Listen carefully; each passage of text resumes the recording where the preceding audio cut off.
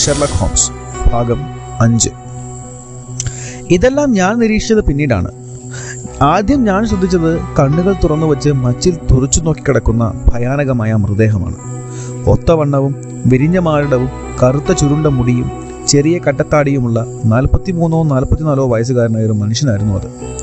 നീളം കൂടിയ തടിച്ച കൂട്ടും അതിനടിയിൽ ഒരു വേസ്റ്റ് കോട്ടും ഇളനിറത്തിലുള്ള ട്രൗസറും പരിഷ്കൃത രീതിയിലുള്ള കോളറും കയ്യുമുള്ള ഷർട്ടുമാണ് അയാൾ ധരിച്ചിരുന്നത്. നല്ലവണ്ണം തുറച്ചു മിനുക്കിയ ഹാറ്റ് അയാളുടെ അടുത്ത് കിടക്കുന്നു. മരണഗോഷ്ഠികൾ അതിഭയങ്കരമായിരുന്നുവെന്ന് തോന്നിക്കും വിധം പാദങ്ങൾ കെട്ടുപിടഞ്ഞു കിടക്കുന്നു. ആ പഴുക്കൻ മുഖത്ത് ഭീകരത നിഴലിച്ചിരുന്നു. ഒരുതരം വിദ്വേഷഭാവമാണ് അയാൾ കണ്ടത്.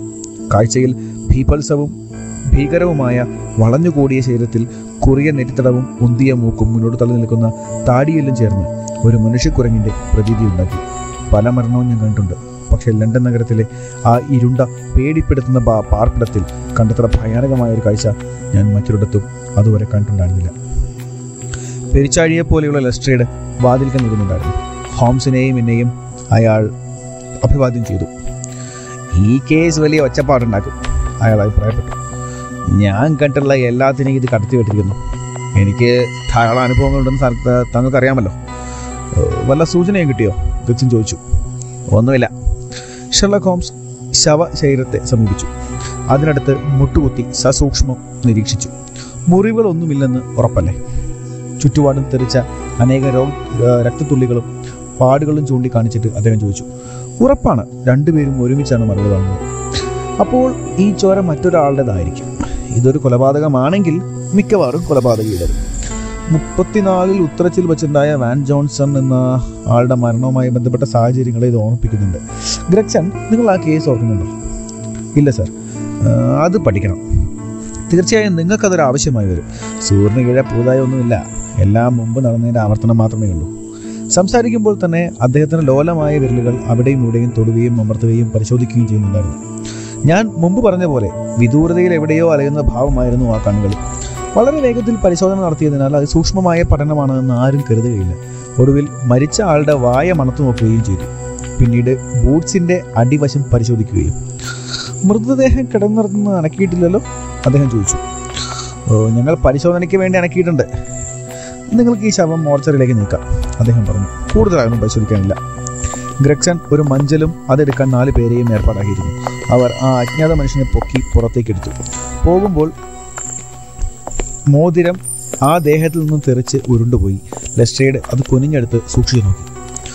ഒരു സ്ത്രീ ഇവിടെ ഉണ്ടായിരുന്നിരിക്കണം, അയാൾ പറഞ്ഞു. ഇതൊരു സ്ത്രീയുടെ വിവാഹമോതിരമാണ്, ഉച്ചത്തിലാണ് അയാളത് പറഞ്ഞത്. ഇത് ഉള്ളം കൈയിൽ വെച്ച് നീട്ടിക്കൊണ്ട് ഞങ്ങളെല്ലാം അയാളുടെ അടുത്തേക്ക് നീങ്ങി. അതിലേക്ക് നോക്കി. ആ മോതിരം ഒരു നവവധുവിൻ്റെ വിവാഹമോതിരമാണ് എന്നതിൽ സംശയമില്ല.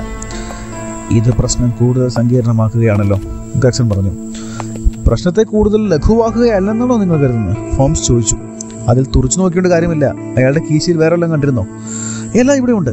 കോണിപ്പടിയുടെ താഴെ കിടക്കുന്ന സാധനങ്ങൾ ചൂണ്ടി ഗ്രെഗ്സൺ പറഞ്ഞു. 9716 എന്ന നമ്പറുള്ള ലണ്ടനിലെ ബൗറാഡ് നിർമ്മിച്ച സ്വർണം കൊണ്ടുള്ള വാച്ച്, ഘനമുള്ളതും കട്ടികൂടിയതുമായ സ്വർണത്തിന്റെ ആൽബർട്ട് ചെയിൻ, മേസൻ മുദ്രാങ്കിതമായ ഒരു മോതിരം, വലിയ പട്ടിയുടെ തലയുള്ളതും കണ്ണുകളുടെ സ്ഥാനത്ത് മാണിക്യം പതിച്ചതുമായ ഒരു സ്വർണ്ണ പിൻ, റഷ്യൻ തോലുകൊണ്ടുണ്ടാക്കിയ കാർഡ് വയ്ക്കുന്ന പേഴ്സ്, അതിൽ ക്ലീവ്ലൻഡിലെ ഇനോക് ജെ ഡെബ്രർ എന്ന് കാർഡ്, അതിന് തുല്യമായി EJD എന്ന് തുന്നി പിടിപ്പിച്ച ഒരു തുണിക്കഷ്ണം. പണസഞ്ചിയൊന്നുമില്ല. എന്നാൽ 7 പവനും 13 ഷില്ലിങ്ങും വരുന്ന സംഖ്യ ചില്ലറയായിട്ടുണ്ടായിരുന്നു. മുൻപേജിൽ ജോസഫ് സ്റ്റാൻജേഴ്സൺ എന്നെഴുതിയ ബെക്കച്ചിയോവിൻ്റെ ഡെക്കാമറൺ എന്ന പുസ്തകത്തിൻ്റെ ഒരു പോക്കറ്റ് എഡിഷനും 2 കത്തുകളുമുണ്ട്. ഒന്ന് EJ ഡെബ്രർ എന്ന വിലാസം എഴുതിയതും മറ്റൊന്ന് ജോസഫ് സ്റ്റാൻജേഴ്സൺ എന്ന പേരിലുള്ളതും. ഏത് വിലാസത്തിൽ? American exchange strand. വിലാസക്കാരൻ വന്ന് വാങ്ങുന്നവരെ സൂക്ഷിക്കാൻ നിർദ്ദേശമുള്ളതാണ്. അത് രണ്ടും ഗിയൺ എന്ന ആദ്യ കപ്പൽ കമ്പനിയിൽ നിന്ന് അയച്ചതാണ്. ലിവർപൂളിൽ നിന്ന് അവരുടെ ബോട്ടുകൾ പുറപ്പെടുന്ന കാര്യം സൂചിപ്പിച്ച് അറിയിച്ചിട്ടുള്ളതാണ്. ഈ മനുഷ്യൻ ന്യൂയോർക്കിലേക്ക് മടങ്ങാനിരിക്കുകയായിരുന്നു എന്ന് വ്യക്തമാണ്. ഈ സ്റ്റാൻജേഴ്സൺ എന്ന മനുഷ്യനെ പറ്റി വല്ലതും അന്വേഷിച്ചോ? ഓ, ഞാൻ ഉടനെ അക്കാര്യം അന്വേഷിച്ചു സർ, ഗ്രെഗ്സൺ പറഞ്ഞു. എല്ലാ പത്രങ്ങൾക്കും ഞാൻ പരസ്യം അയച്ചിട്ടുണ്ട്. ഒരാൾ അമേരിക്കൻ എക്സ്ചേഞ്ചിലേക്ക് വിട്ടിട്ടുണ്ട്. അയാൾ തിരിച്ചെത്തിയിട്ടില്ല. നിങ്ങൾ ക്ലീവ്ലൻഡിലേക്ക് വല്ല വിവരം കൊടുത്തോ? ഇന്ന് കാലത്ത് കമ്പനി സന്ദേശം നൽകിയിട്ടുണ്ട്. നിങ്ങളുടെ അന്വേഷണ സന്ദേശ ചില വാചകം എന്തായിരുന്നു? ഞങ്ങൾ സാഹചര്യ വിവരണം മാത്രം നൽകിയിട്ട് ഞങ്ങൾക്ക് സഹായകമായ വല്ല വിവരവും നൽകിയാൽ ഉപകാരമായിരുന്നു എന്ന് അയാൾ അറിയിച്ചിട്ടുണ്ട്. നിർണായകമായെന്ന് നിങ്ങൾക്ക് തോന്നിയ എന്തെങ്കിലും വസ്തുവിനെ കുറിച്ചോ മറ്റോ പ്രത്യേക വിവരം ആവശ്യപ്പെട്ടിട്ടുണ്ടോ? സ്റ്റാൻഡേഴ്സിനെ പറ്റി ചോദിച്ചിട്ടുണ്ട്. വേറെ ഒന്നുമില്ലേ? ഈ കേസാകെ തൂങ്ങി നിൽക്കുന്ന പ്രത്യേക സാഹചര്യമൊന്നുമില്ലേ? നിങ്ങൾ വീണ്ടും കമ്പി അടിക്കാൻ സാധ്യതയുണ്ടോ? എനിക്ക് പറയാനുള്ളതൊക്കെ ഞാൻ പറഞ്ഞു കഴിഞ്ഞു സാർ, നീരസത്തോടെ ഗ്രെഗ്സൺ പറഞ്ഞു. ഹോംസ് അമർത്തി ചിരിച്ച ശേഷം എന്തോ പറയാൻ തുനിയുകയായിരുന്നു. ഞങ്ങൾ തളത്തിൽ സംസാരിച്ചു കൊണ്ടിരിക്കുമ്പോൾ അകത്തെ മുറിയിലുണ്ടായിരുന്ന ലെസ്ട്രേഡ് കൈകൾ കൂട്ടിത്തിരുമ്മി സന്തോഷപൂർവ്വം അവിടെ പ്രത്യക്ഷപ്പെട്ടു. മിസ്റ്റർ ഗ്രെഗ്സൺ, ഞാനിപ്പോൾ ഒരു പ്രധാന സംഗതി കണ്ടെത്തി. ചുമരുകൾ സൂക്ഷ്മമായി ഞാൻ പരിശോധിച്ചിരുന്നില്ലെങ്കിൽ അത് കണ്ടെത്തില്ലായിരുന്നു. ആ പൊക്കം കുറഞ്ഞ മനുഷ്യന്റെ കണ്ണുകൾ വെട്ടിത്തിളങ്ങി. തന്റെ സഹപ്രവർത്തകന്റെ മേൽ വിജയം കൈവരിച്ചതിൽ അയാൾ സന്തോഷിക്കുന്നുണ്ടെന്ന് അത് മനസ്സിലാക്കി. ഇവിടെ വരൂ. മുറിയിലേക്ക് തന്നെ ശീഘ്രം തിരിച്ചു ചെന്നിട്ട് അയാൾ പറഞ്ഞു, ഇനി അവിടെ നിൽക്കും. അവിടെ ഉണ്ടായിരുന്ന മൃതദേഹം നീങ്ങിയതോടെ മുറിയിലെ അന്തരീക്ഷത്തിൽ അല്പം തെളിഞ്ഞ പോലെ കാണപ്പെട്ടു. ഒരു തീപ്പെട്ടി ഉരച്ച് കത്തിച്ച് അയാൾ ആ ചുമരിന്റെ അടുത്തേക്ക് നീക്കി പിടിച്ചു. അവിടെ നോക്കൂ, വിജയഭാവത്തിൽ അയാൾ പറഞ്ഞു. ഒട്ടിച്ച ചില കടലാസുകളിൽ ചിലയിടങ്ങളിൽ പറഞ്ഞു പോയിരുന്നുവെന്ന് ഞാൻ മുമ്പേ പറഞ്ഞുവല്ലോ. മുറിയിലെ ഈ മൂലയിലാകട്ടെ ഒരു വലിയ കഷ്ണം തന്നെ കീറിപ്പോയിട്ടുണ്ട്. അതിനിടയിൽ ചതുരാകൃതിയിൽ മഞ്ഞ നിറമുള്ള ഒരു പ്ലാസ്റ്റർ വെളിയിൽ കാണാമായിരുന്നു. ഈ ഒഴിഞ്ഞ സ്ഥലത്ത് കുറുകെ രക്തം കൊണ്ട് ഒരു വാക്ക് മാത്രം കുറിച്ചിട്ടിരിക്കുന്നു, റേച്ചൽ. നിങ്ങൾക്ക് എന്ത് തോന്നുന്നു? ഒരു മാജിക് കാരനെ പോലെ ആ കുറ്റാന്വേഷകൻ ഒച്ച വെച്ചു. മുറിയുടെ ഇരുണ്ട മൂലയിലായതുകൊണ്ട് അത് ശ്രദ്ധിക്കാതെ പോയി. നോക്കണമെന്നാർക്കും തോന്നിയില്ല. കൊലപാതകി അത് അവൻ്റെയോ അവളുടെയോ സ്വന്തം രക്തത്തിൽ കുറിച്ചതാണ്. ചുമരിൽ താഴോട്ട് ഒളിച്ചിറങ്ങിയ രക്തക്കറ ആത്മഹത്യ ചെയ്താണെന്ന് നിഗമനത്തിൽ തെറ്റിക്കുന്നു. എഴുതാൻ ആ മൂല തന്നെ തിരഞ്ഞെടുത്തത് എന്തിനാണ്?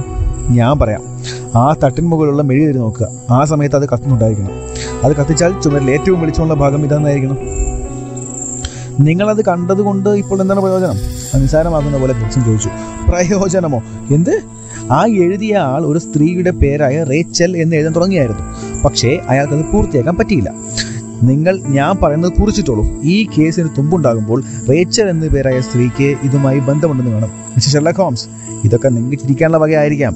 നിങ്ങൾ വളരെ മിടുക്കും സാമർഥ്യമുള്ള ആളാണെങ്കിലും പഴയ നായ തന്നെയാണ് നല്ലതെന്ന് പിന്നീട് ബോധ്യപ്പെടും.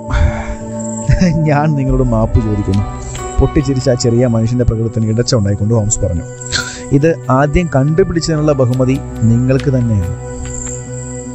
നിങ്ങൾ പറയുന്ന പോലെ ഇത് കഴിഞ്ഞ രാത്രിയിലെ നിഗൂഢ സംഭവത്തിലെ മറ്റേ പങ്കാളിയാണ് എഴുതിയത് എന്നതിനും തെളിവുണ്ട്. ഈ മുറി പരിശോധിക്കാൻ എനിക്ക് ഇതുവരെ കഴിഞ്ഞിട്ടില്ല. എന്നാൽ നിങ്ങളുടെ സമ്മതത്തോടെ ആ കാര്യം ഞാനിപ്പോൾ നിർവഹിക്കാം. അങ്ങനെ പറയുമ്പോൾ അദ്ദേഹം പോക്കറ്റിൽ നിന്ന് ഒരു ടേപ്പും ഒരു ലെൻസും പുറത്തെടുത്തു. ഈ രണ്ട് ഉപകരണത്തോടും കൂടി നിശബ്ദനായി മുറിക്കകത്ത് ചുറ്റാൻ തുടങ്ങി.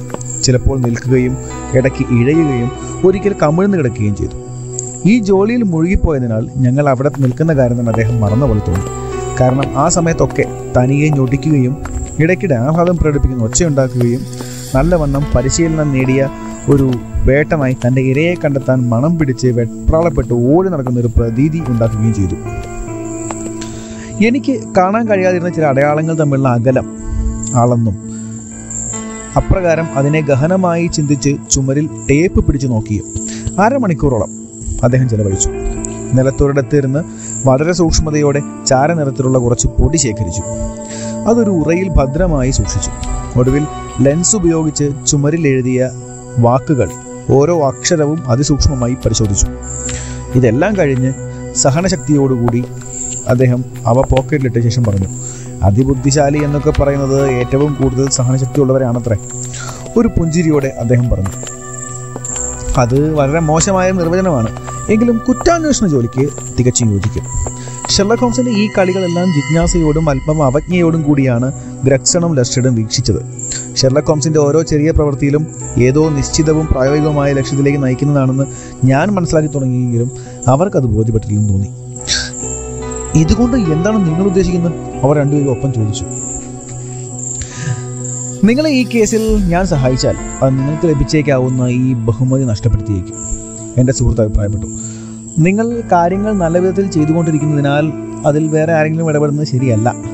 അദ്ദേഹത്തിൻ്റെ വാക്കുകളിൽ പരിഹാസം തോന്നിക്കുന്നുണ്ടായിരുന്നു. അദ്ദേഹം തുടർന്നു, നിങ്ങളുടെ അന്വേഷണം എങ്ങനെ പുരോഗമിക്കുന്നുവെന്ന് എന്നെ അറിയിച്ചാൽ എന്നാൽ കഴിയുന്ന സഹായം എനിക്ക് ചെയ്യാൻ സന്തോഷമേ ഉള്ളൂ. ശവം ആദ്യം കണ്ട പോലീസുകാരനുമായി സംസാരിക്കാൻ എനിക്ക് ആഗ്രഹമുണ്ട്. അയാളുടെ പേരും വിലാസം എനിക്കും തരാമോ? ലെസ്ട്രേഡ് തന്റെ നോട്ട് ബുക്കിൽ കണ്ണോടിച്ചുകൊണ്ട് പറഞ്ഞു, ജോൺ റാൻസ്. അയാളിപ്പോൾ ഒഴിവിലാണ്. അതിനാൽ 46 Audley court, Kennington park gate എന്ന വിലാസത്തിൽ അയാളുണ്ടാവും. ഹോംസ് ആ വിലാസം കുറിച്ചെടുത്തു. വരൂ ഡോക്ടർ, അദ്ദേഹം പറഞ്ഞു. നമുക്ക് പോയി അയാളെ കാണാം. ഈ കേസിൽ നിങ്ങൾക്ക് സഹായകമായേക്കാവുന്ന ഒരു കാര്യം പറയാം. അദ്ദേഹം ആ 2 കുറ്റാന്വേഷണ വിദഗ്ധന്മാരുടെ നേരെ തിരിഞ്ഞുകൊണ്ട് തുടർന്നു. കൊലപാതകം തന്നെയാണ് നടന്നിട്ടുള്ളത്. കൊലപാതകയാവട്ടെ ഒരു പുരുഷനാണ്. അയാൾ 6 അടിയിലധികം ഉയരമുള്ളൊരു യുവാവായിരുന്നു. ഉയരത്തിനനുസൃതമായി അതല്ലാത്ത കുറിയ കാലുകളുള്ള ഒരു മുൻവശം ചതുരാകൃതിയിലുള്ള പരിക്കൻ ബൂട്ട്സാണ് അയാൾ ധരിച്ചിട്ടുള്ളത്. ചുരുട്ട് അയാൾ പുകച്ചിട്ടുണ്ട്. അയാൾ തൻ്റെ ഇരയോടൊപ്പം 4 ചക്രമുള്ള ഒറ്റ കുതിരയെ പൂട്ടിയ വണ്ടിയിലാണ് വന്നത്. ആ കുതിരയുടെ ലാടങ്ങളിൽ 3 എണ്ണം പഴയതും മുൻകാലിലെ 1 മാത്രം പുതിയതുമാണ്. കൊലപാതകയുടെ മുഖം മിക്കവാറും നീണ്ടതും വലത് കൈയിലെ നഖങ്ങൾ സാമാന്യത്തിലധികം നീളമുള്ളതുമാണ്. ഇതെല്ലാം ചില സൂചനകൾ മാത്രം. അപ്പോൾ ഒരു പക്ഷേ ലെസ്ട്രേഡിനും ഗ്രഗ്സണും സഹായകമായിരിക്കും. ലെസ്ട്രേഡും ഗ്രഗ്സണും അന്യോന്യം നോക്കി ഇതൊക്കെ വിശ്വസിക്കാൻ കൊള്ളുന്ന അതല്ല എന്ന രീതിയിൽ നിർദ്ദേശിച്ചു. ഈ മനുഷ്യനെ കൊലപ്പെടുത്തിയതാണെങ്കിൽ അതെങ്ങനെ സംഭവിച്ചു? ആദ്യത്തെയാൾ ചോദിച്ചു. വിഷം, വളച്ചു കെട്ടില്ലാതെ ഹോംസ് പറഞ്ഞു. എന്നിട്ട് മുന്നോട്ട് വന്നു. ലെസ്ട്രേഡ് ഒരു കാര്യം കൂടി. വാതിലിനടുത്തെത്തി തിരിഞ്ഞു നോക്കിക്കൊണ്ട് അദ്ദേഹം പറഞ്ഞു. റേച്ചെ എന്ന വാക്കിന് ജർമ്മൻ ഭാഷയിൽ പ്രതികാരം എന്നാണ് അർത്ഥം. അതുകൊണ്ട് മിസ് റേച്ചലിനെ അന്വേഷിച്ച് സമയം പാഴാക്കണ്ട. ഇത്രയും പറഞ്ഞ ശേഷം വാ പൊളിച്ചു നിന്നുപോയ പരസ്പരം മത്സരിക്കുന്ന ആ ഉദ്യോഗസ്ഥരെ ഉപേക്ഷിച്ച് അദ്ദേഹം നടന്നു.